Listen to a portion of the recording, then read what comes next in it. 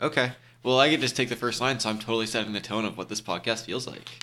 Yeah, and I'll just follow. You're gonna You have be so many- you're gonna be sitting here like, really? That's how we sound. That's how we start. Okay, more scotch for me. Welcome to Overthinking Episode 1, where we take fun, interesting ideas, overanalyze them, and run them to their logical conclusions, all in the name of exploration, education, and most importantly, entertainment. I'm Luke, And I'm Devin. and we don't claim to be experts in any of the topics we discuss here today. We simply find these ideas interesting as we hash them out in real time. Get ready to join us on the exciting, fun, and crazy ride to absolutely nowhere. This week, we are actually in the Large Hadron Collider in Switzerland. It's the largest, most powerful particle accelerator ever built. So, Luke and I are trying to sit very still, because if any of those particles hit us, We're toast. well, yeah, you'll know because the podcast ends. Yep, and this will never be uploaded. What are we talking about today, Luke? Well, first I want to start this off, and this is the first episode, so things might happen and then never happen again, or they might just get cut on the cutting room and you'll never hear about them. But I like to start off, just warm us up, warm up our brains, because we don't want to go right into the deep stuff, right? We want to kind of do a little thought experiments to get us set. So in a segment I like to call Secrets Uncovered.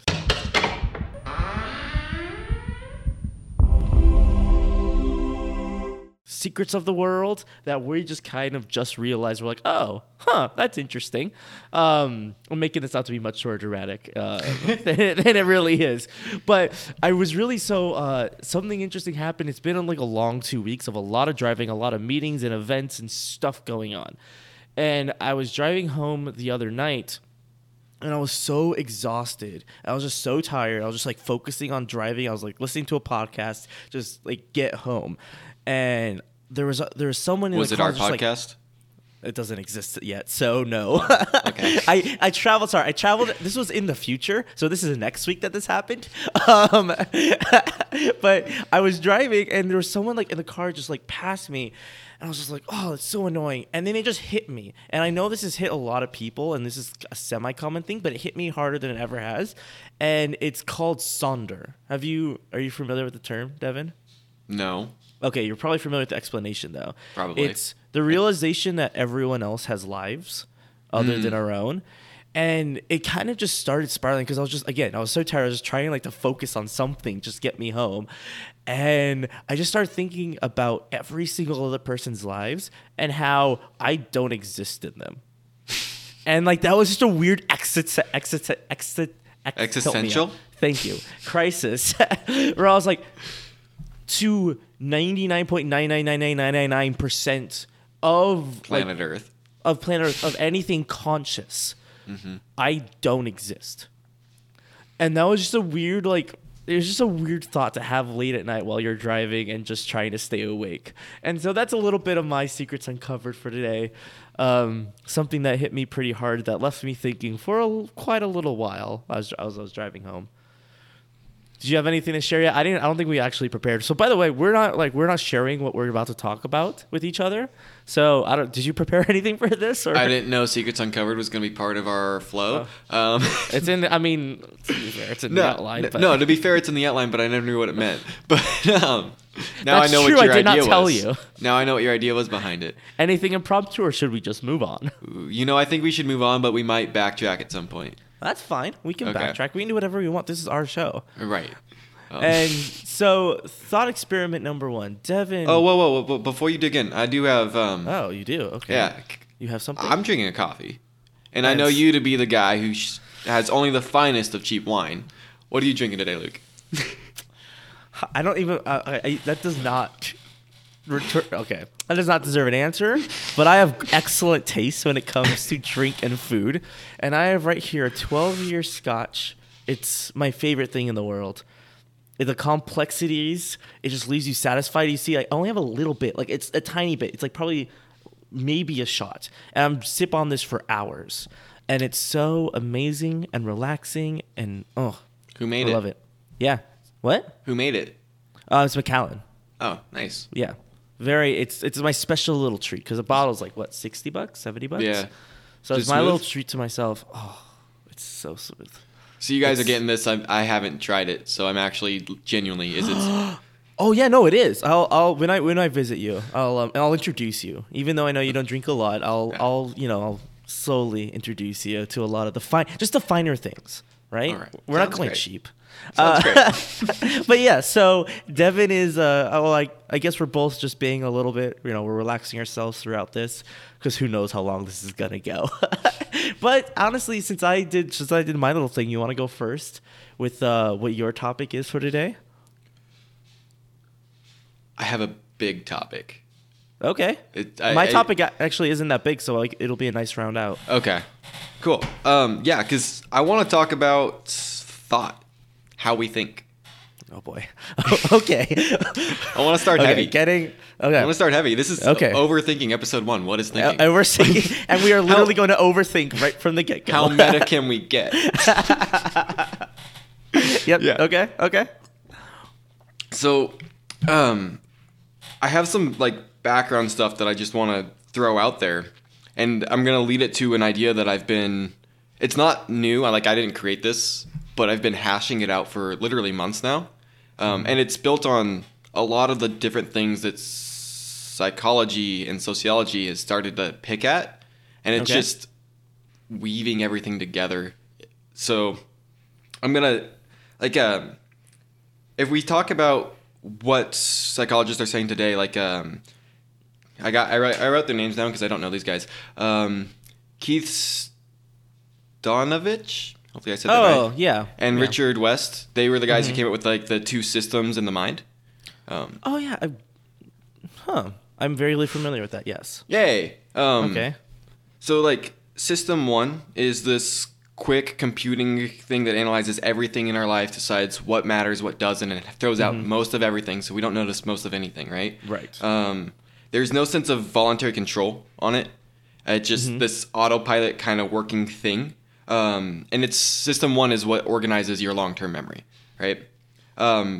Versus system 2, which it tends to be who you think you are, right? When you think, who is Luke, who is Devin, that's system 2, even saying, who is this person? And this system tends to follow instructions. It tends to be lazy. It tends to be slow. It doesn't want to do work. It doesn't want to think. Yeah. But it's very careful and it catches mistakes. This is also when you get into long-term and working memory. Short-term memory is worse than working memory. Long-term versus working memory. Working memory is system 2's world, and system 2 can only deal with 4 or 5 things at a time. All these things. To maybe simplify it, I think most people kind of see this as the subconscious versus the conscious, right? Yeah. If you boilerplate it, system 1 is the subconscious, system 2 is the conscious, right? Yeah. That's some work that's been done and that a lot of psychologists are accepting at this point, right? I want to compare that to Freud. Freud gave us the id, the ego, and the Freud superego. on episode 1. Oh, I'm gonna keep. Woof. Okay. Yeah, drink that coffee. Let's get. He's like, I need another shot. I said I'd have this for hours, but chug the scotch. Okay, let's take a nice deep breath, everybody. Let's go to Freud. So he's got the id, the ego, and the superego, and they might be the only things that Freud ever said that haven't been disproven. But the id is this impulsive, unconscious instincts level that we would call subconscious, right? And the ego is system 2. It's the conscious, interacts with reality, decision maker. Freud made the analogy that the ego is the rider on the back of the elephant, which is the id, because the rider's trying to steer the id, but the id's much stronger.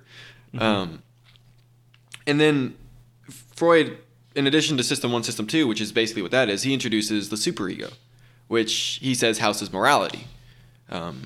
This is the part of your brain that decides whether or not what you're doing is right or wrong, right? And it punishes you for things that it deems wrong that aren't with your ideal self by making you feel guilty, right? Yeah.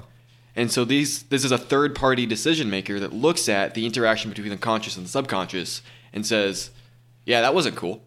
Wait a minute. I've actually never heard that. The idea of having a third party within your own mind. Well, that's really why I'm bringing this up. Yeah, that's I actually because I took psychology. I've read a lot about Freud and this all that, but I've never ever no one's ever said that like that one word is third party, Right. which changes everything. Right. So Wow. Okay. I love, dude. You got like 2 steps ahead of my notes there. You really What did. can I say? I'm an overachiever. I'm an overthinker and overachiever. Boom. I need a drum set right here. Proud of you. No, Thank man, you. just like a keyboard and a button. I'll just do it in editing. Yeah. That'll be good. This is gonna be the worst. So, my whole point is like the interweaving of all these different ideas where psychologists don't seem to recognize this. Philosophers seem to recognize this, but psychologists look at this and they're like, oh, look, you have system 1 and system 2, or the id, the ego, and the superego. But I'm going to say one more idea that's going to weave together what philosophers are talking about when it comes to how we think right now. Okay. When you're thinking about what you're going to do later in the day, you tend to do things like, in your mind, something like, later I'm going to go to the store and I've got to pick up milk and I've got to pick up bread and I should probably write a list because I'm going to forget this. Yeah. And then you don't write the list and then you forget it. But Yeah. in your mind, you think to yourself using the language that you grew up with.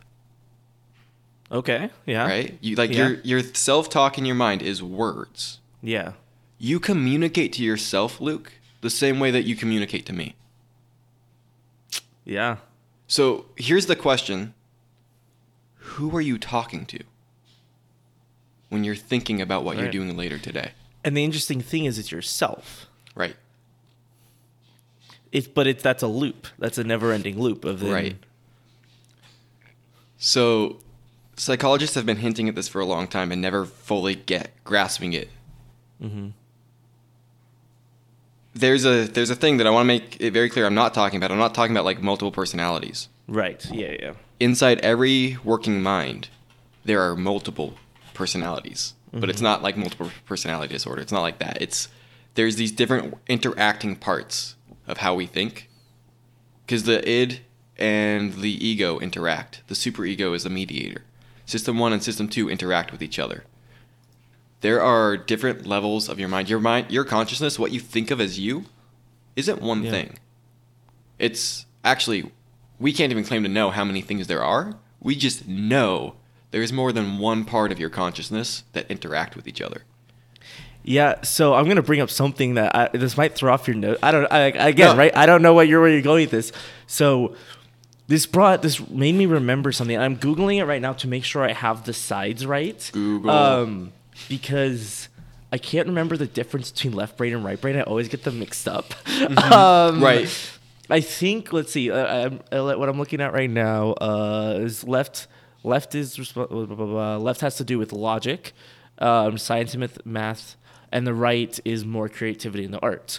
So, have you ever watched CPG Grey? I think I told you to watch him. I don't know if you actually did. No. Okay. Yeah, so, I don't listen to you.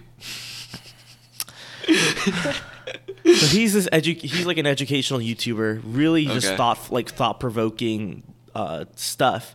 And he has this video on the left brain versus the right brain. Okay. And he was talking about how we can the left brain, is about science and math, and that's the side also that governs language. If I'm not getting this entirely wrong, which I don't believe I am, like I'm pretty sure.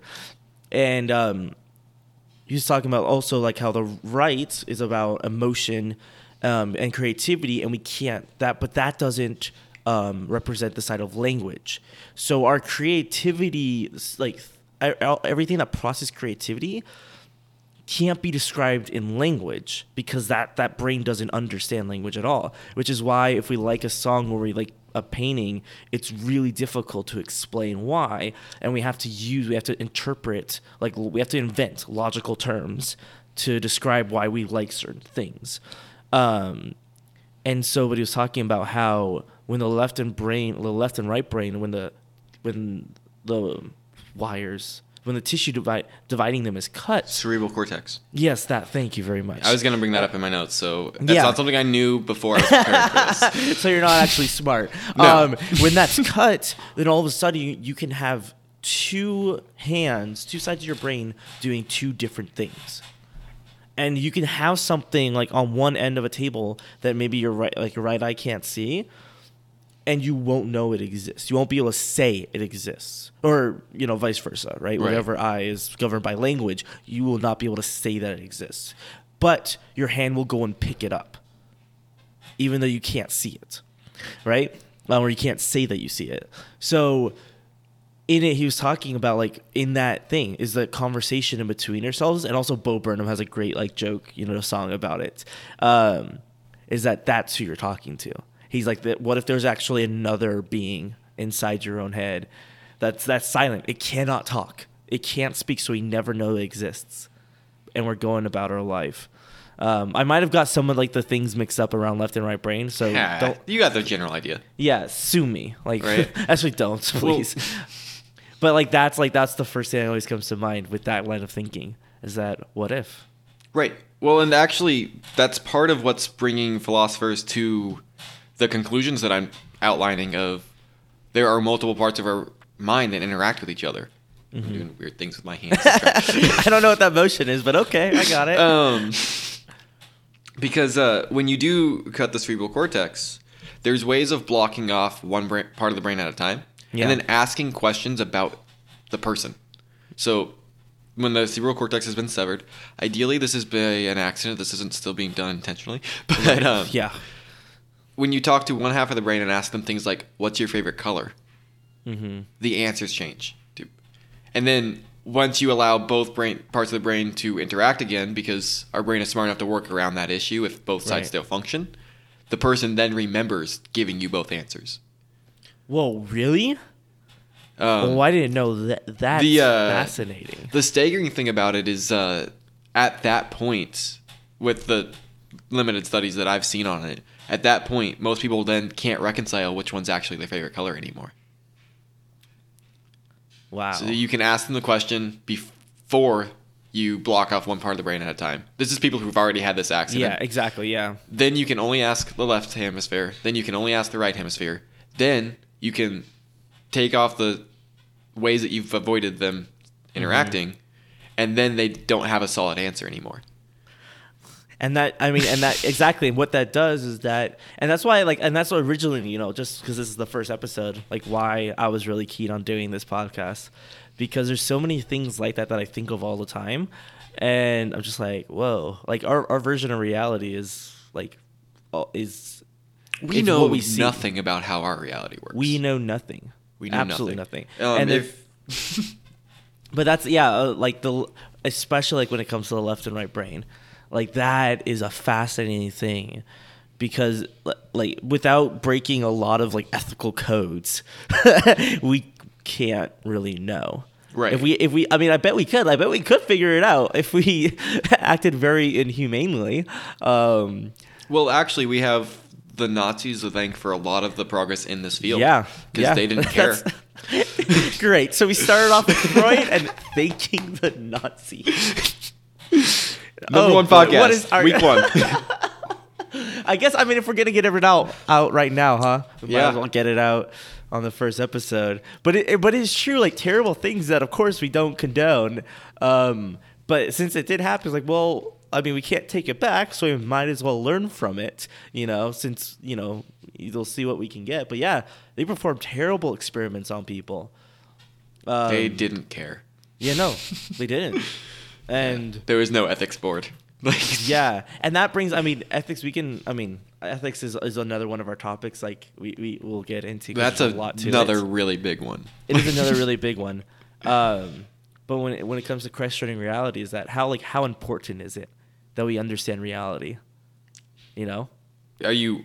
Is that an open-ended question? Or are you trying to be Well, I'm cool. Well, it's hypothetically, asking you and asking myself and our listeners, because I have an opinion, and I'm are you asking that to leave that, let that resonate? Because I have an opinion. I was giving it space, but now that you ruined my space, and the whole vibe is gone, so you might as well just start answering it. I've actually I've been studying Immanuel Kant recently. I've been studying Hackett, and I've been studying a lot on like how knowledge works, how we learn things, and then also in my other like apologetic studies that I do for me and my other stuff, I'm really coming to a place of I am extremely confident that we have absolutely no clue as a species how this universe works. We have no clue how we as individuals work. Yeah. And I think we've came a long way is such a ridiculous statement. Like, we've gotten nowhere. Like on the topic, we have gotten nowhere. Yeah, when you back out, and that's like the thing is that I think that's currently the thing that makes me upset with like current, not even just like politics, but society, is that people get upset that things aren't changing in a year, and I'm like that's like a year is nothing for change to happen. Like that is such a quick time for society and humanity in general to change. Even on a small scale, even if you look at a single like town, like I live in Texas now, I just moved from California. And the one big difference here is just from people talking, since I'm in Austin, it's a pretty big, in a liberal city. So like, but a lot of the towns nearby, like the town I went to for Thanksgiving, like traditions and like everything are there, and they've been there, and they've just been like passed down from family to family, and it hasn't changed. The way they make food, the way they do things, like doesn't really change. And it either takes a huge outside force like an apocalypse, or it just changes generally. And you can see it, like obviously there's been general slow changes. We don't gather around a radio anymore. We gather around a TV, those kinds of things. People are on their phones by themselves, and people don't think they're that weird. Like, right. But there's a Steve Jobs quote for that. Most people overestimate what can be done in a year and underestimate what will happen in 5. Yeah. Right. That's actually a good quote. I haven't think I've heard that. It's Steve Jobs. Yeah. I mean, Huh. Yeah. That's actually pretty good. Yeah. I mean, I would say like 100, but I guess 5 is fine too. The whole point he's pointing out is development of any form is an exponential model. Right. So the start is slow, and then it gets to a point where it's uncontrollable. I mean, just like the internet, right? Right. Like that's what happened. Right, and the internet's nowhere near as old as anybody feels like it is at this point. Yeah, no, it feels like we've had it forever. Well, especially us because we're right. We kind of grew up with it. Did you have dial-up growing up? I did. Okay, yeah. Okay, so you're that age. When did your family? When was the first computer in your life? I do not remember not having one. Interesting. Yeah. Because when I was really little, my mom was in school. She was going back to school. Oh, okay. So she had a computer, and I don't remember never not having one. Because I remember I was very little. Like, I was very, very little. I was probably around 3 or so when I remember, like, slowly getting computer and internet and all that stuff. But I remember the first electronic I ever got was an iPod Shuffle. Do you remember those? Like I remember what they were, yeah. Yeah, and I didn't know what it was. I was given it as a gift from an uncle. And we all opened it and we looked at it and we went, "What is this?" We had no idea what this piece of technology were, and the fact that it had space for 200 songs or like something like that. Like awesome. We were blown away. Yeah. I had Walkmans. I listened to music on Walkmans for years, carrying them around. I had a carrier pouch that slipped into my belt. Oh yeah. You were the cool kid. Oh, I was so cool. I was so uncool. I was the most uncool kid. And I still am a little bit. When it comes to thought, I mean, we talked a little bit about like left and right brain. Yeah. Because I know a bit about that and I'm passionate about that. What about like what else though about like thought that is puzzling? Because I know there's so much, and I'm sure you have stuff written down. Like I said, I've been studying a lot of people on like how we learn, and thought in general. There's one thing that I kind of like and that I enjoy is Albert Einstein, the way that he would talk about the imagination. Mm-hmm. So there's a section where Einstein's writing about imagination. There's 2 points that he makes that are just really stand out to me. But he talks about how imagination is greater than knowledge. Okay. He says imagination is more important than knowledge. I don't know how he words it. It's that kind of an idea. And then later in his writing, he says that knowledge is very big and very important. Imagination more so. Okay. So you can make points about how a lot of times when we change the way we think of the world, which is imagination, it's how we think, we can then go and create things to satisfy that. And I'm talking about the, let's just say the idea of finding out that the sun does not move around the earth, right? Well, somebody looked up at the stars and decided to do the math to see if that was a true statement, right? So before they can do the work to find the knowledge, they had to think that what we used to think might not be true. Oh, yeah. Right? Yeah. They had to look at it and be like, we should check that. And that's a very big idea. We were a geocentric philosophy for hundreds of years. Possibly thousands, but I can't claim to know history. Me neither. Right? I know nothing. There used to be a belief among philosophers of antiquity, philosophers of before the Renaissance, of the olden days. Yes, of the olden days. There used to be a very standard belief system. They were all Christians of some form for a very long time, because otherwise they were killed. The philosophers. For a very long time. Which philosopher do you know? Because I mean Galileo. Oh, okay, like that. Okay, okay, got it. Yeah. Yeah. Yeah. True, if you think of people before Christ, none of them were. Yeah, I know. I was thinking of Greek philosophers. I'm like, oh, I don't. No. I don't think so. So I mean, Da Vinci, right, Newton, they were all Christians. Otherwise, they were killed. But there was a very long-standing idea that heaven was perfect and therefore unchanging, but Earth was constantly evolving. And there were debates about the idea of whether or not the Earth was evolving towards heaven or towards hell.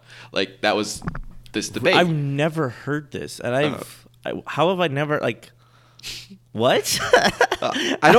I can give you sources, but it's very vague to me because I'm not doubting you, right. And also, by the way, when I googled left and right brain, the first thing I got was a TED talk that says left versus right brain myth. So everything I said might have been wrong. I mean, we're talking about the way we think. Right? Yeah, we are wrong. That's going in the channel trailer right there. We're wrong. Yes. We do not claim to be experts on what we're talking about. We just claim to enjoy the conversation. Exactly. We're probably wrong. Write us. I don't know. Do we have it? Oh, we don't. Do we have an email? We don't have an email right now. Let's say overthinkingpodcast@gmail.com for right now until we. That'll work. Yeah. We can do that for now. Yeah. Watch us do that, and then that's already taken somehow. Right, exactly. So this random person just gets touched. Of course, because we're famous.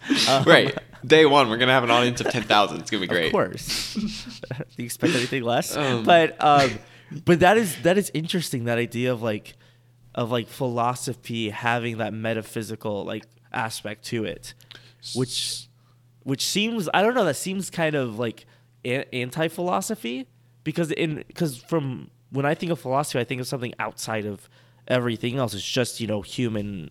It's basically looking at the world and saying, okay, let's understand it. I think there's a lot of evidence to claim that a lot of philosophers were Christians. Right. As in, they were not Christians. Right. They were philosophers. They were seeking the truth.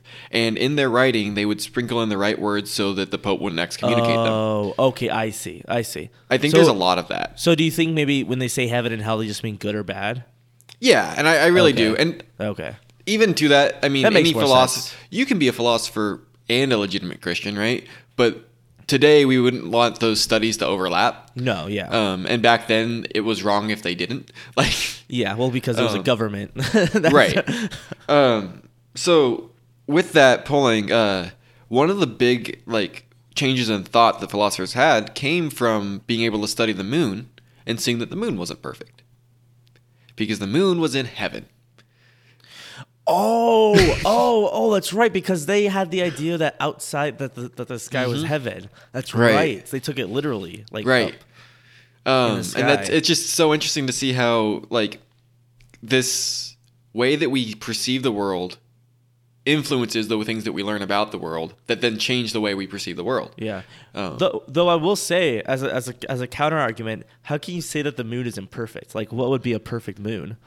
Well, so like just seeing the enormous numbers of craters on the other side of the moon that we can't see with the naked eye. That's funny though. They would clearly call craters imperfect. Huh. Yeah. So I guess so. Like if they were alive today, they'd be like one of those Instagram models who just Photoshop themselves to be perfectly.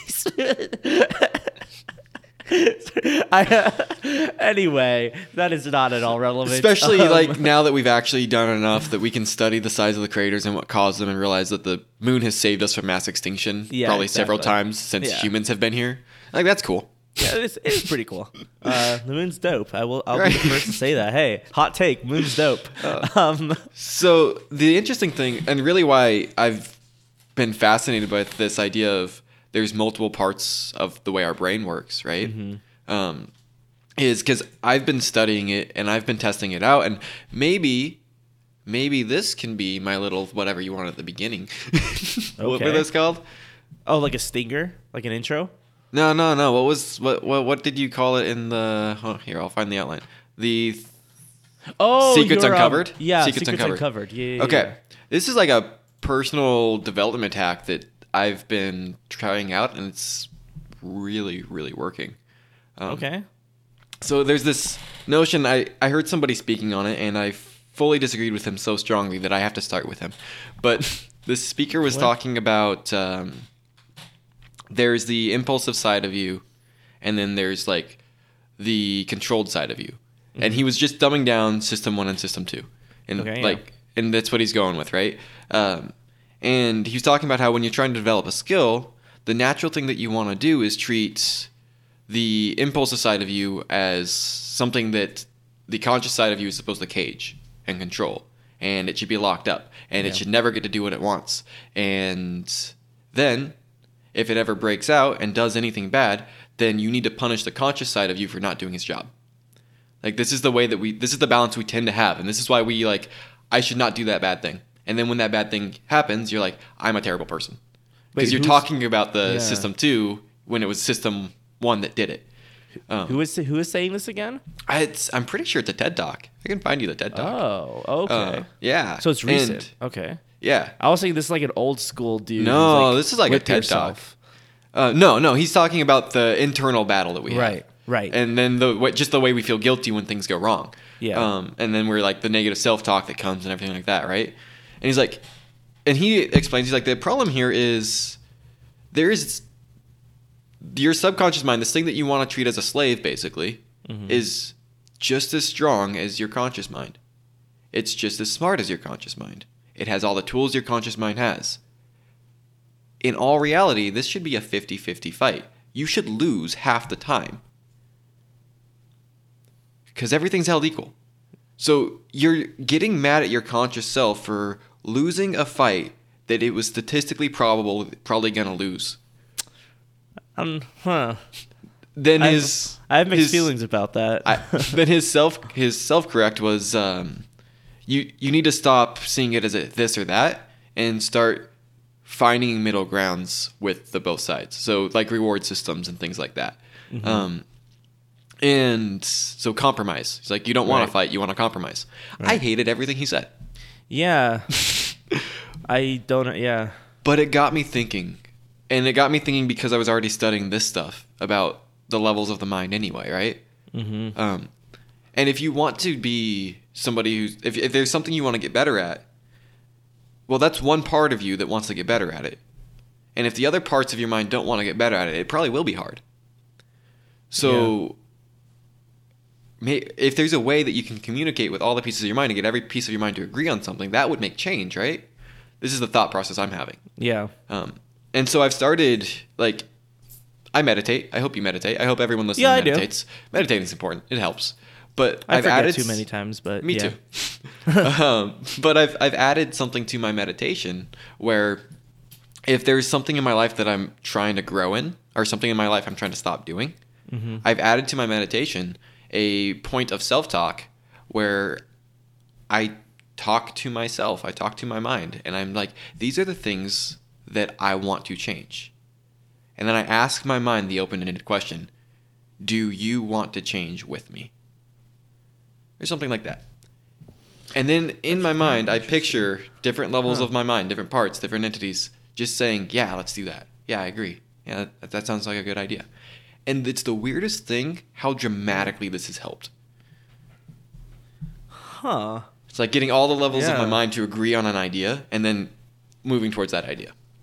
That's very interesting. Because, so I'm going to liken this. So this is like, I think as a like allegory, something to relate it to, is that a common meditation practice is to like work your way up your body, like start at your feet and then feel it, let the tension go, and slowly like work your way up, right?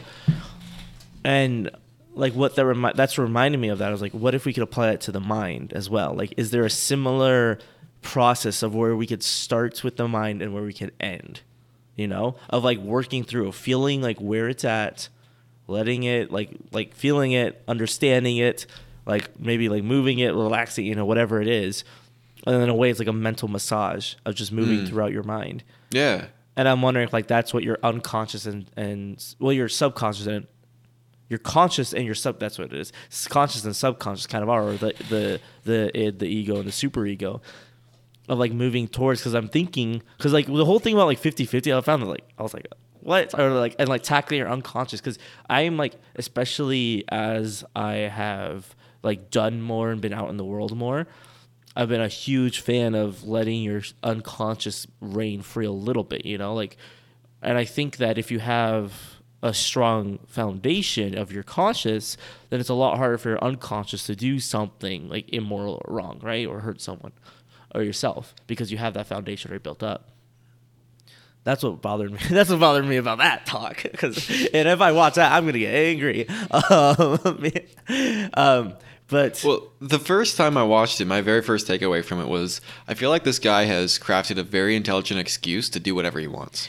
Yeah, and or have an excuse, and that's the thing. When it comes to like thought and moving and like and that kind of thing, is that a lot of the things that we think of, like you and I, like everybody does, is a lot of the things that we think are just excuses to keep on doing what's comfortable for us, or let the unconscious reign, or let the id, right? Let the id reign. Right.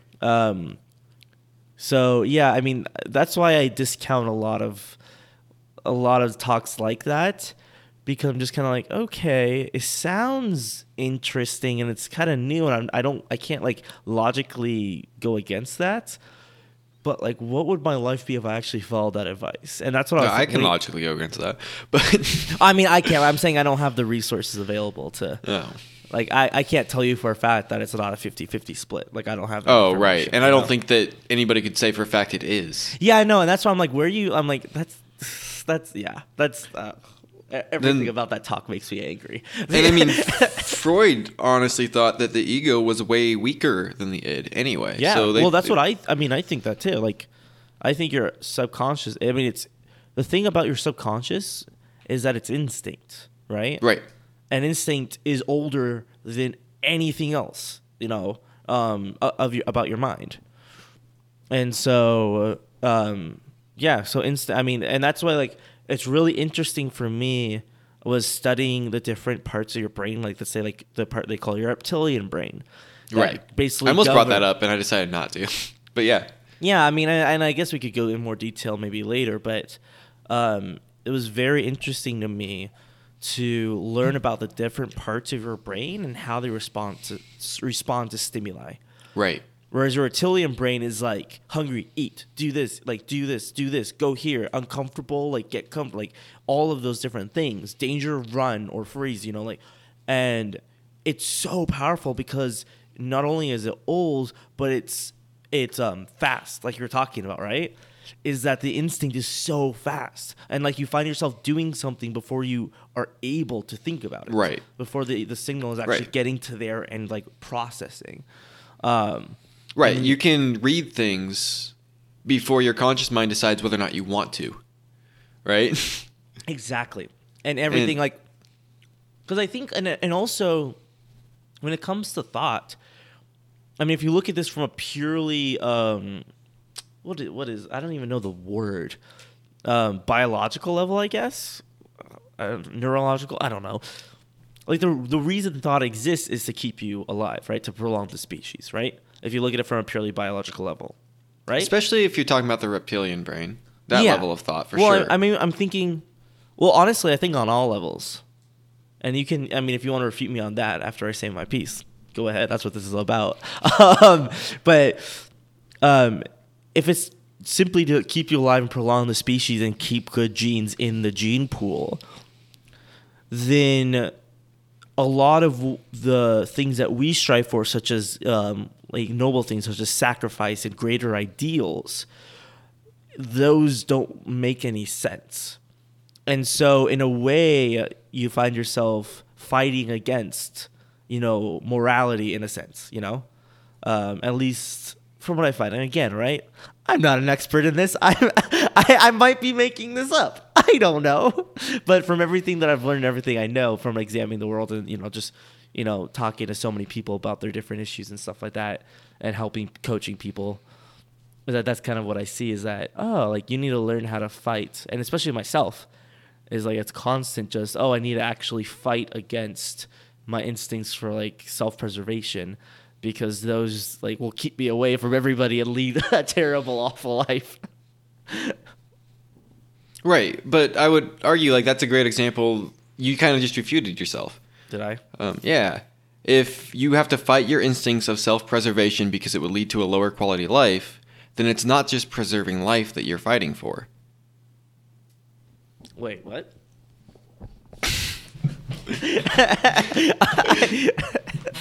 Luke quote. Honestly, I just kind of see this is the problem is that like a lot of the things that when we talk on our own, like when we're talking about this podcast, is we have so many conversations on our own, and sometimes it just lead to this point where I'm just like, honestly, I don't even know what I said. Like, I was just talking and having a good old time. I'm here with my buddy, just having a good old time. And I'm like, wait a minute, I need to make sense for other people now. Oh no. Well, I will always call you out. Oh, thank you. Yes. Tell me I'm overthinking it, right? Haha, I got to use the catchphrase first. I thought you were supposed to. Oh, I what? Oh, really? Oh, no. Isn't that the signal to move on? It was, huh? I Yeah. forgot. Oh, Yeah. I'm really like you can tell like how like I'm very like in depth about this like because I Smooth forgot transition. like that we're recording a podcast for like a couple minutes there. I kind of like blacked out and just zeroed in. No, there was a point, no joke, because I'm in a sunroom. There's a point, Yeah. a squirrel ran by, and I literally was watching a squirrel. So, squirrel. Literal squirrel moment. Yep. Anyway, but like okay, so. What were we even going through? Oh, about like reptilian brain. So anyway, Right. I think just to close that off on my side, I think that I think it's important in general, like talking about the like looking at your body and like examining your body, like from like during let's say like meditation, right? Yeah. And learning what your body's going through, so you don't ignore the good things or the bad things. I think it's the same thing with your brain, is to go through your mind. And go through, well, what are my instincts? Like, what am I feeling like doing? What do I like desperately, like instinctually want? Okay, what do I want on a higher level? And maybe what do I want on an even higher level? And kind of going through those is a very healthy thing. So that way you're caught off guard during different situations. You're not caught off guard in different situations. Did you just make an argument for like finding your why? Like, a little bit on a more. I think on a more trying like to dig deeper. deeper. Let's not cut that one. No, we're not. Yeah, in a sense, finding your why, but also not necessarily finding it, but just examining what you are thinking about and feeling in the moment. Ooh. So it's not trying to look forward, but just stay in the moment and understand what's going on. I think not finding your why, experiencing it. Yes. That should have been our podcast name. What are we doing? No, that wouldn't fit. Experiencing your why. Yeah. And that's yeah, it. Experiencing yourself and experiencing what makes you tick. we're talking about the real values of meditation right now. Which is funny because we started off on like what is thought, and now we're on hey, here's the values of meditation. But I had a list. My big point was to get to check it twice. My big point was to get to understanding the different parts of our brain that are part of our conscious brain, subconscious brain, the way we think. Okay. And aligning those. So my notes led to meditation anyway. Really? Yeah. I mean, I ended up there. Wow. I don't know whether it was you guiding me or we just lucked into that, but I'll give you all the credit. Maybe it's just a natural progression of when you're talking about it. Ooh. Maybe we just got meta. We just got into like Inception level, just another level of deep. Yeah. If you're listening to this first episode, first off, thank you for being here. Secondly, can you try to track how many layers deep we are on the meta framework at this point, and just like comment and let us know? Because I can't keep track. I can't. Have you seen that website? It's one of my favorite websites, and all it does is it tracks the levels of Inception. And you literally just scroll, and it guides you through the movie and where they're at. And then it's so well done. And it's beautiful. Like, the graphics are really great. But it's such an interesting thing to see because that's one of my favorite movies. It's just the theories and all the stuff that goes on. And do you enjoy it because of the movie or because of the premise of the movie? All of it. I think it's all great. The soundtrack is amazing. I love myself a soundtrack. But everything, like I really love everything about it. It's so well filmed. It's very well directed. It does creative things with its camera work and with its story and how that relates to the filming and directing, like and the writing. Like I'm a big fan of the movie. We should have a live watch because we can do like a live watch and then comment on it. That'd be great. We should do this. That's actually an interesting idea. Anyway, let's start another podcast. Every time we start a new podcast, we're gonna build a new podcast anyway. Another layer deep. We just call it Inception Level 1 and Inception Level 2. Just keep on going deeper. Yes. That sounds like an awful idea. But so I mean that's really can we say it? Are we overthinking? Yeah, I feel like we've overthought this concept. What did you want to talk about? We've overthought it. Yeah. So I think mine it is kind of relating to it when it comes to questioning reality. I'm hoping it's nowhere near as meta, nowhere near as deep. It's my mental energy. It's a little okay. This is more fun, I'll say. Cool. So, if you know me, I love myself some Elon Musk. All right. And something that he sparked in me, I want to say last year or 2 years ago, is the theory of of simulation, right? Of course, I've already thought about it, like everyone kind of does, but I've never heard the argument before. Kind of like the scene in The Lion, the Witch, and the Wardrobe in Narnia, where he said either he's lying, either he imagined it, or he's telling the truth, right? Or something like that, whatever the argument is. That was my first introduction to critical thinking. Was that movie? As hilarious. Ooh. Isn't that ironic? That movie because of that scene. Yeah, because of that scene. That was awesome. The first time I ever thought about. If you just have your options and you whittle it down, you're left with one option. And even though you can't prove that one option is true, it is the only option, so therefore it must be true, right? Right. It's a Sherlock Holmes quote. Once you've eliminated the impossible, whatever remains, however improbable, must be true. Oh yeah, I love it. Yeah, that's another, and that's also a great quote that moved me along. But his argument, which I've never seen before, and I can't believe I never saw it before, was either we're not living in a simulation now, and we're never able to build a simulation like the Matrix, right? Which is improbable, right? That will never, ever be able to build with how fast technology is advancing, right?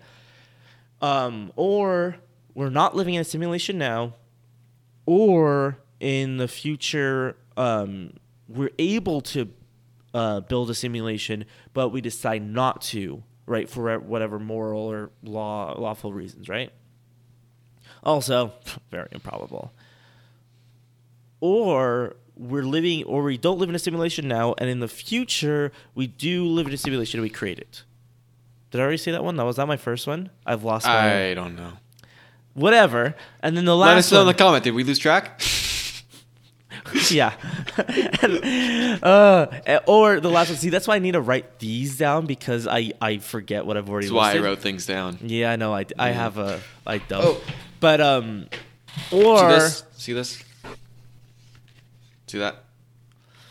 I am 2 weeks behind, so I'm gonna start eating chocolate while you're... So okay, for all our listeners who don't watch the video up on YouTube and Overthinking Podcast on YouTube, I have a countdown calendar. He has a countdown calendar, and Mickey Mouse. It's Mickey Mouse.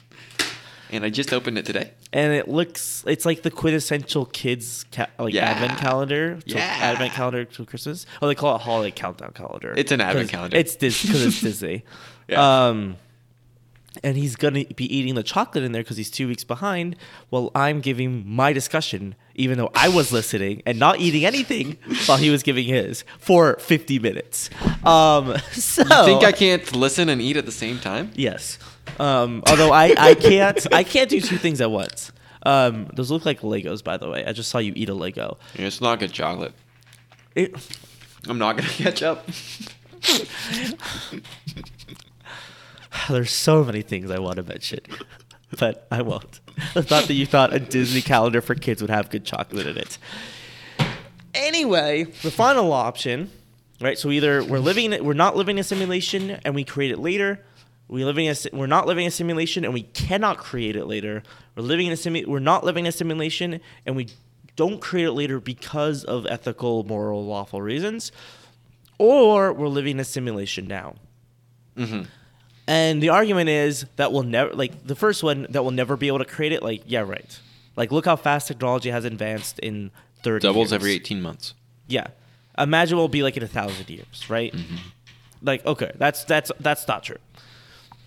That we create it and that we don't use it for moral or ethical reasons. First of all, even if there was, let's say, a galaxy-wide rule that you can't create a simulation, not everyone's gonna follow. Not everyone's gonna follow that. You could still be a test subject in there. Mm-hmm. So that is out. So it leaves us with two options. Either we're not living a simulation now, and we do create it later, or we're living in a simulation now. And the argument is that it's much more likely that we're living in a simulation now because of simply of time. Is that we're looking. There's so much opportunity. No, wait. I messed up my own argument. We could be living. So the idea. Oh, that's what it is. So the idea is that we have to ignore time and what time we're at now because we can't know. So because time is so large, as far as we can see, it never ends. Right? In the future. In one direction, yeah. Yeah. So because of that. The possibility that we are living in a time where they do have a simulation and we're in it is so likely versus being in the one time, in the one out of an almost infinite timeline where we're not. Right? That's the argument. I can see that argument. It's possible, right, that we are. But that led me to doing some more research on theories of reality. Which I want to go through, and I want to get your opinion on which one you find most interesting and believable. So when theory of time. A theory of time? What? Yeah. A theory of time. If you're going to talk about reality, you're talking about time. Well, yes. A theory of time. I adhere to it. B theory seems ridiculous. Oh, you mean you're talking about the simulation thing? What do you mean A theory versus B theory of time? There's two proposed theories of time. As far as how time works. Yeah. One is that it's happening literal, one that's happening right now, all at once.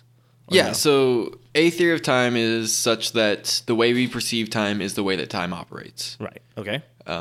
B theory of time is that time is more lucid. So in this theory, there is the notion that it happens simultaneously. Right. There's also the notion that it happens cyclically. There's the notion that it's more lucid. Overall. And I don't know enough B theory because on its premise, it's obnoxious and absurd. Well, you can't know. That's the thing. Okay. So most of the people I subscribe to A theory. Okay. Yeah, and that kind of plays into this. So, and also for the listeners, because I didn't know like the words for these before. So I've heard of this. So you've probably heard of a lot of these. What is solipsism? I'm sure you've heard of that, right? I've not. You have not. I get to teach Devin something. Yeah, that's not related to like marketing and business. Cool. My total brat just came out. That, but like, jab. But so basically, it's a theory that everything else in your life is illusion, even your own physical body. So basically, you could be a brain in a vat. And there was an interesting. So I'm gonna explain this. I am familiar with this. Yeah, exactly. So a lot of people are familiar with the idea, just not the name. But I think it's important. Like when you're talking about things, if you have words to describe it, it makes it a lot easier. And if you're both on the same page, then you're not like arguing semantics and not even arguing the point, or debating, I should say, not arguing. Don't argue. Like have thoughtful debates. That's better.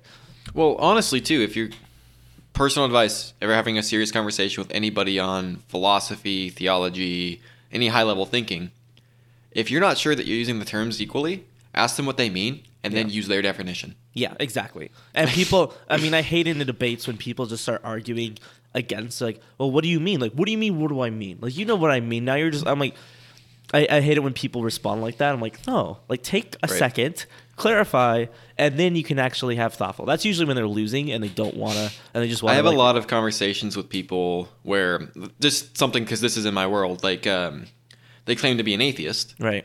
And I asked them to define atheist, and what they define is not an atheist. Yeah. But I now use that version of atheism in our conversation. Yeah. Because it's easier. It's easier, but right. And then you have an opportunity later to be like, okay, by the way, like most people, like classical definition of atheism classical definition is different than what you're using it as.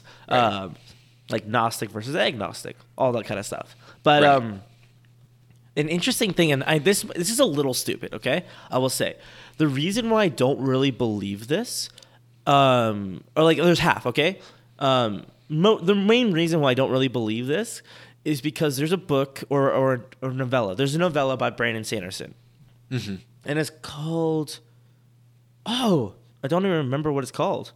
But basically it's set in like the medieval times, and there's this knight, and like he has this like strange like magical power, and he's like the king over everyone, right? And he has his kingdom, right? But like weird things start happening, and then he starts talking about like breaks like in his kingdom, and then you find out later that they're all just brains in jars, and they're giving this kingdom to rule where they're the hero, and they get to be the hero in whichever way that they want. Like their greatest desires are filled out, and then they're given like reasonable challenges to keep themselves interested in. So they'll have like an invader from a different land, and like, oh, I don't know how to deal with this. Okay, like it's exciting. So basically, they live hundreds and hundreds of years. At least this person was, I think, like 300 years old or something. And it finally kind of goes through him like discovering other people in different worlds and talking with them about their experiences. But that is kind of like I think like of like, okay, if I'm a brain in a jar, either I'm being having an experiment that's terrible.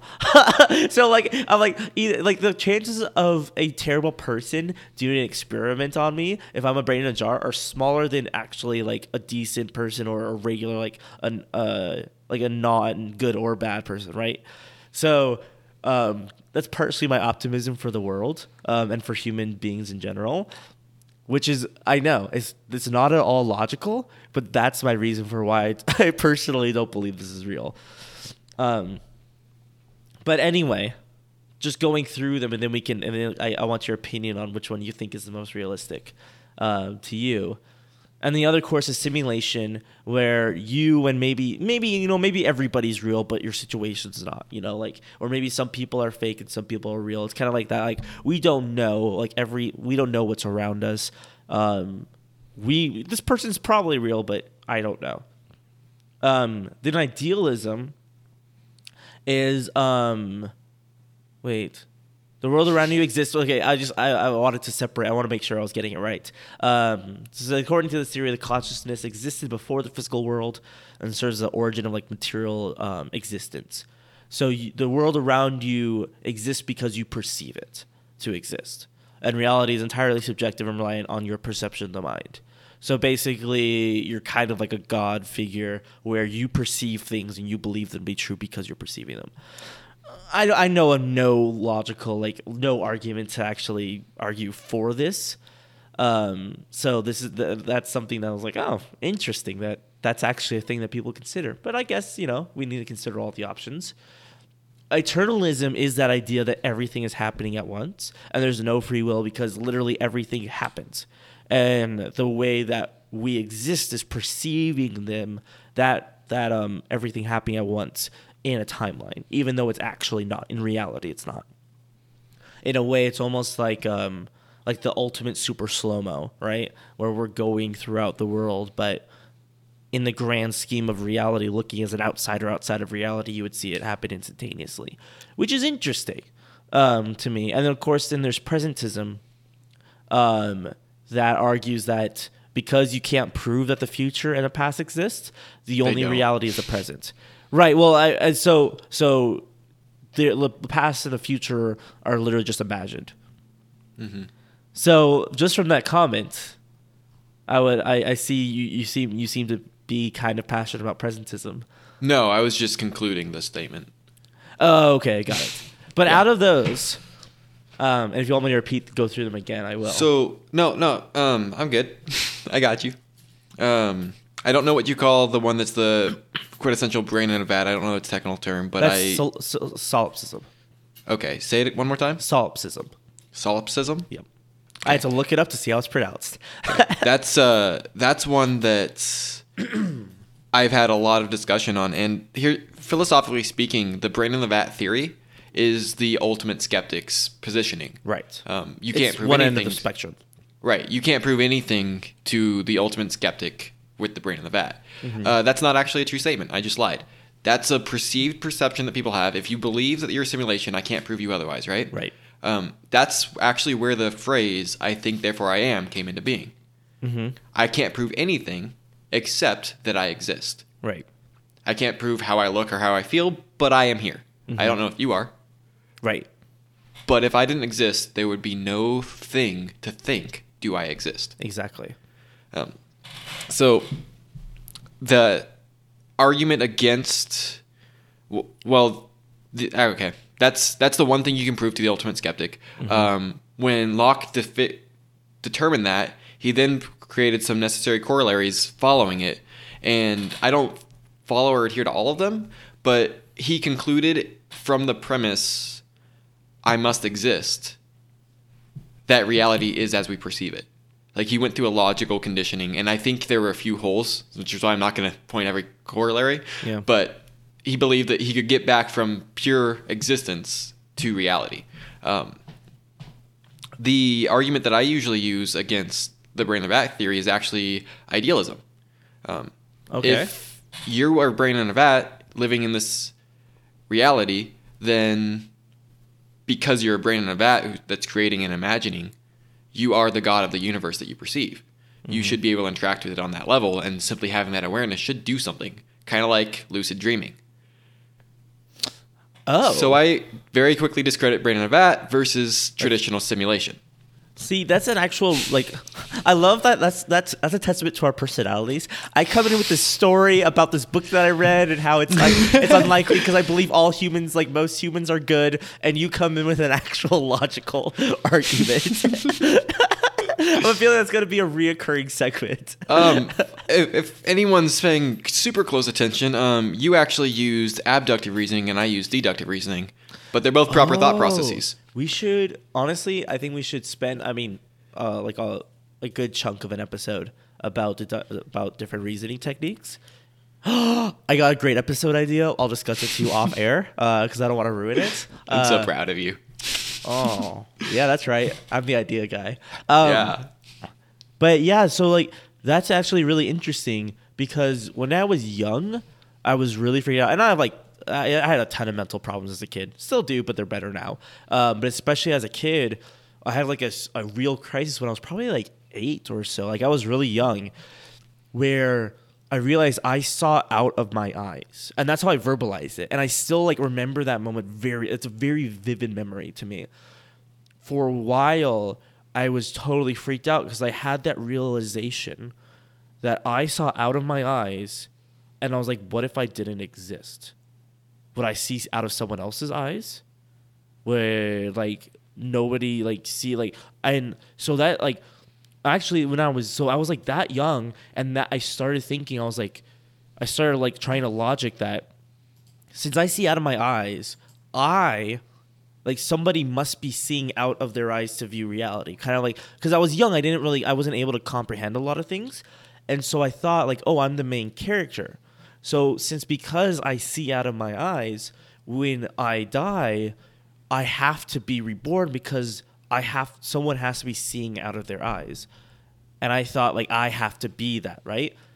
So there was a very, like, interesting way of, like, very crudely, like, logicking, like, about the existence of reality. Like, when I was that young, and I'll never forget, like, that phrase still, like, it gives me goosebumps because I remember, like, how, like, like a crazy revelation it was for me to, like, think about that and think about, like, oh, other people exist. I have no idea whether they're real or not. Which probably didn't help my mental state at all now that I think about it. That's probably not a good thing for me. Probably not. Saying that out loud. Probably talk to somebody about that. Well, now I just did, I guess. That's interesting, though. You use idealism to counteract solipsism. Yes. Because I think solipsism would result in idealism. And idealism is a self-contradiction based on your own experience. So... and then that leaves, like, true simulation, which is this world's been built and we've been put in it in such a sense, right? Right. Which I guess you could argue that simulation is also, like, theism. Yeah, in a way. I mean, the thing with simulation is that, see, that's the thing. So I came to this conclusion. I was like, you know what? Whether we're living a simulation or not, I can't affect it. Yes. Because I can't affect it, why on earth would I worry and care about it? Yes. So there's the classical response to the notion of simulation, which simulation, I mean, everything we're talking about is the most extreme version of a skeptic to reality. Right. But the standard response to the notion of simulation is, by principle, it is unprovable. Yeah. By nature, it is undefendable. By practice, it's also impossible to disprove it. Mm-hmm. It's impossible to, like, show that it can't be true. And it's irrelevant. Yeah, exactly. Whether or not it's true does not affect you right now. Mm-hmm. And it will never impact you. So the most logical way to handle it is to say, it doesn't matter. Yeah. Yeah. That's the general response to it. Yeah, that's true. But I'm actually curious to on your idea of presentism, like where the past and future don't exist because we can't prove it. The absence of evidence is not the evidence of absence. And I would take it Look to... Look at you just pulling out these quotes. I didn't know that you had that in you. Wow. Cheers to that. Thank you. I adhere very much to, like, Occam's razor. Yeah. The simplest explanation is the explanation. Mm-hmm. And then additionally, the most sophisticated version of Occam's razor is, once you have necessary and sufficient conditions for an event, the event occurs. Therefore, you will never have more than what's necessary and sufficient. Right? Okay. And that's... I can see that being valuable in future tense. My pullback to it is we can't prove it, we can't disprove it, but with abductive reasoning, we only draw one possible conclusion. All the evidence points towards the past and the future being real. There is no counter-evidence. No, we can't prove it, it's not definitive, but it's the argument of the best explanation that leads it to the past and the future are real. Huh. Yeah. Okay. The same way, that's the same kind of thinking as I walk into my office and I see that papers are scattered on the floor and my window's open and it's windy and I think the wind blew the papers on the floor. Right. Do I know for a fact? No. For all I know, a bird flew in there, threw the papers around, flew out. Yeah. Or they came to But life. it's the best explanation given the evidence. Right? Okay. Yeah. Yeah, I like it. And see that's why I like talking with you. And that's really as far as my topic goes. That's why I say like you go first. That's gonna be the meat. Because this one, it's something I love thinking about, and it's just a fun little thing. I wanted to be the first thing I talked about because it's something that it's my favorite. The thing I talk about next, the next week, that's gonna be my real gritty favorite thing because it gets real, people. So a little teaser for next time. It's gonna get real. I'm gonna tell you this. We're gonna have some fun with real situations. I'm making it sound terrible. I don't know why I'm doing this. I'm not advertising very well. It's gonna be fun. It's gonna be fun. Because that's a real goal. I mean, especially with me. I love philosophy and talking about this kind of stuff. So by having some fun with it, having some just good conversation, that's what I love doing. And Devin's giving a little thumbs up, I think, or he was just resting his hand and stretching it. No, I'm digging through. Yeah, what are you doing over there? I'm covering for you, by the way, just talking. Yeah, you are. I know. I got your back. See?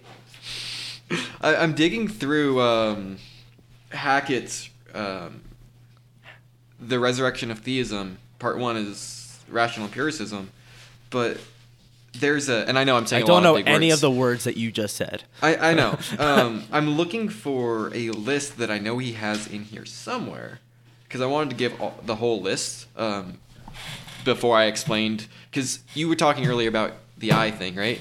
Yeah. Empirical monism. It's the idea that what we see is reality. Mm-hmm. And there's a lot of ways of like how do we interact with reality is basically what these theories are. And I couldn't find the list and I gave up on it, so I'm just going to talk about monism. But it's one that I never realized that I adhere to until I read it academically and then realized how ludicrous it is. Interesting. So it's the notion that what we see, what we interact with is actually reality, right? Okay, yeah. So anybody at home can do this. We can disprove monism really quickly. Take your index finger, point at the corner of your eye, and watch how things double. Are there two things in reality now? I hate that you just made me do that. I'm really upset. I was genuinely very curious about what you're gonna do, and that was so simple that I'm mad. That was way too simple. Right. Okay, so fine. Monism is what affects our senses is reality, and then it's so easy to disprove. Well, so especially clearly, with schizophrenics and right, hallucinations. exactly, right. And I mean, simple colorblindness, right? Yeah. Is their reality literally different than mine? I don't think so. Well, what is color? Next topic. Anyway, I think, do we have that on our list? Because I think I put it. No, I don't think we do. I'll put it on there. Okay. That's gonna be fun. And so there's this idea that seems to be more appropriate that there is some form of a mediary in our mind between reality and our perception of it. It's like we translate what hits our senses. Right? Yeah. The mind. That was my favorite part about studying psychology was the actual biology of the brain. Because the rest of psychology is all a lot of theories. That some of them are. I mean, there's so few rules in psychology. Because psychology is like 100 years old and it's been flipped on its head like 5 times. Yeah, more. Like there's so many things that have been changed in psychology because personally, also it's kind of unethical to do a lot of the studies that we want to do. Right. If we want to figure this out, we have to do things that are wrong. Yeah. You have to separate twins at birth, treat one terribly, treat one great, see what happens. Those kinds of things, just abuse. Which, I mean, I think we're all like, we don't need that. It'd be nice to learn, but, we don't need to hurt people to learn that. Not at least until we have a good simulation. Well, even then that can... Well, I guess, if it's an AI, but then that relates into, are AIs human? Do we know? It depends if we torture you're going an AI, on the full level. is it going to hurt? Does this thing have feelings? But how do we know it has feelings? In Star Wars, they created droids with feelings, and that could feel pain, and then they destroy them, and it's brutal. Yeah, I mean, depends on what Star Wars you're talking about. Are you talking about the new stuff? Just the movies. All the movies. No, I mean, like, the new movies, though, are different because they have droids with, like, our actual people Watch a little bit more. the original trilogy know. and see how many times C-3PO gets scared. Fine. I'll concede Mic that. drop. I'll concede that. Fine. I think that's a good place to end unless you have some more to go because we've been going over an hour right now. I feel good. Go ahead and talk. No, I feel good. I feel good. I know. Yeah. I'm teasing. But thanks for sticking with us. If you reached the end, wow. I don't know why you did. But they're one of my favorite podcasts. It's a riddle Luke hates podcast. our podcast. Yeah, and they hate riddles. And the running joke is like, don't listen. Like, why on earth would you listen to us? Like, we're the worst. I don't even listen to this podcast. Like that's just the running joke, and it's hilarious. But they're much funnier than us, unfortunately. But yeah, thanks for sticking with us. Hopefully, I mean, we're doing this as a little bit of a test. I think it went really well, so we're gonna get a website up. It should be. I might edit this in later. Just do a go to ashamed. What is overthinking? I have so many podcasts. Overthinkingpodcast.com. Okay, what I'm saying is we might have like a plugin, that just goes. Actually, it's overthinkingpodcast.com. That kind of thing. Can we get Siri to do it for us? Exactly. That's what I was. Yeah. Okay. So or Alexa. it might change because I'm pretty sure that website was available, but we're figuring this out. And if you want to send us ethical quandaries, experimental thoughts, all that fun stuff, you should be able to get us at overthinkingpodcast@gmail.com for right now. We might have a different thing that we'll just forward to it. We'll figure it out, But yeah, thank you. And I think as a final thought, did you want? I opened. So do you have a thought of the week that you want to leave them with? I know I didn't let you prep for this at all. That wasn't even on the outline. Yes, it is. There's a clear outline. If you access the outline right now, I'm looking at it right now. Look, we have the intro, the Secrets Uncovered. Each of us do a thought experiment, then thought of the week. Plain as day. Okay, so how is Secrets Uncovered supposed to be different than thought of the week? Thought of the week is like BX. No. Okay, I got one then. Okay. Oh my gosh. This is a quote. Okay. What? Yeah, go ahead. Go ahead. No, you said something. I was just saying it's like a wrap-up of what we've talked about. So it's like a review rather than Secrets Uncovered, just like, oh, this funny thing happened. Okay, so thought of the week also has to be a wrap-up. I do whatever you want, dude. We get to, this is whatever we want, so we get to do whatever we want to do. No one controls us. All right. Every moment of every day, you choose who you are and what you believe in. You get a second chance every second.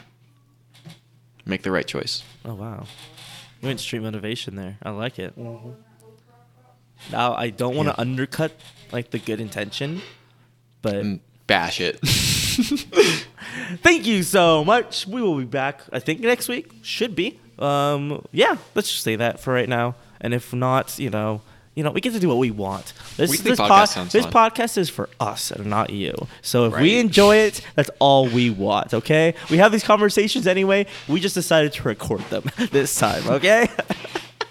I'm being so antagonistic to anybody listening. Well, I'm straight up being mean. Well, you know what? Honestly, this is not something that's going to be monetizable and in any sense as far as they're not paying customers at any point. Yeah. This is for us, and if they enjoy it, that's cool. We can build a fun community. And if we can't, then we can still have fun conversations. Yeah. I mean, we could have an ad. I think we could have an ad. No, on that level, yes. I just mean it's not like a marketing podcast. There's not at any point I'm not gonna hook you to. You mean that monetize? Oh yeah, we're not trying to sell you on something unless exactly. Unless we write a book I want you to have fun here based on all the wisdom that we share. Ooh, that could be fun. That could be fun. Yeah. So yes, this podcast is a whole is part of our. This is a marketing podcast. This is a marketing podcast. Haha. Tricked you, didn't I? Do you want to do plugs? I didn't even think about this. Like where people can find you outside, or do you not care? Like your Facebook? Not at this point. I mean, they can find me on Facebook at Devin Tracy. Okay. But at some point, when I have my other things established, I will want to throw in plugs. Cool. Yeah, I want people You to can follow me. give yourself some plugs now. Yeah, follow me. I want Twitter followers because I want to get better at Twitter, but no one follows me really, so I have no motivation. Well, it's Twitter. Yeah, true. Yeah. But I'm pretty active on Instagram. Did you see my hilarious Instagram stories? Are you on Instagram at all? I'm not on Instagram. Oh, dude, you missed out. My brothers and I went mini golfing, and we literally did like stuff that was probably illegal to do on the mini golf field. We were doing all kinds of stuff. It was fun. We had a time. We were going wild, dying laughing. I filmed probably 20 Instagram stories, just throughout the time. So yeah, so if you want to see the lighter side of life, that's what I do. To all the people, I love that I think the first people listening are not gonna already know me. The thought, it's such a funny thought. I'm you guys are made it this far, an hour and 20 minutes into the podcast. You know who I am. You know, you already follow me on Instagram, and I probably follow you back. Anyway, thanks so much. That's it. I'm done. Bye. Bye.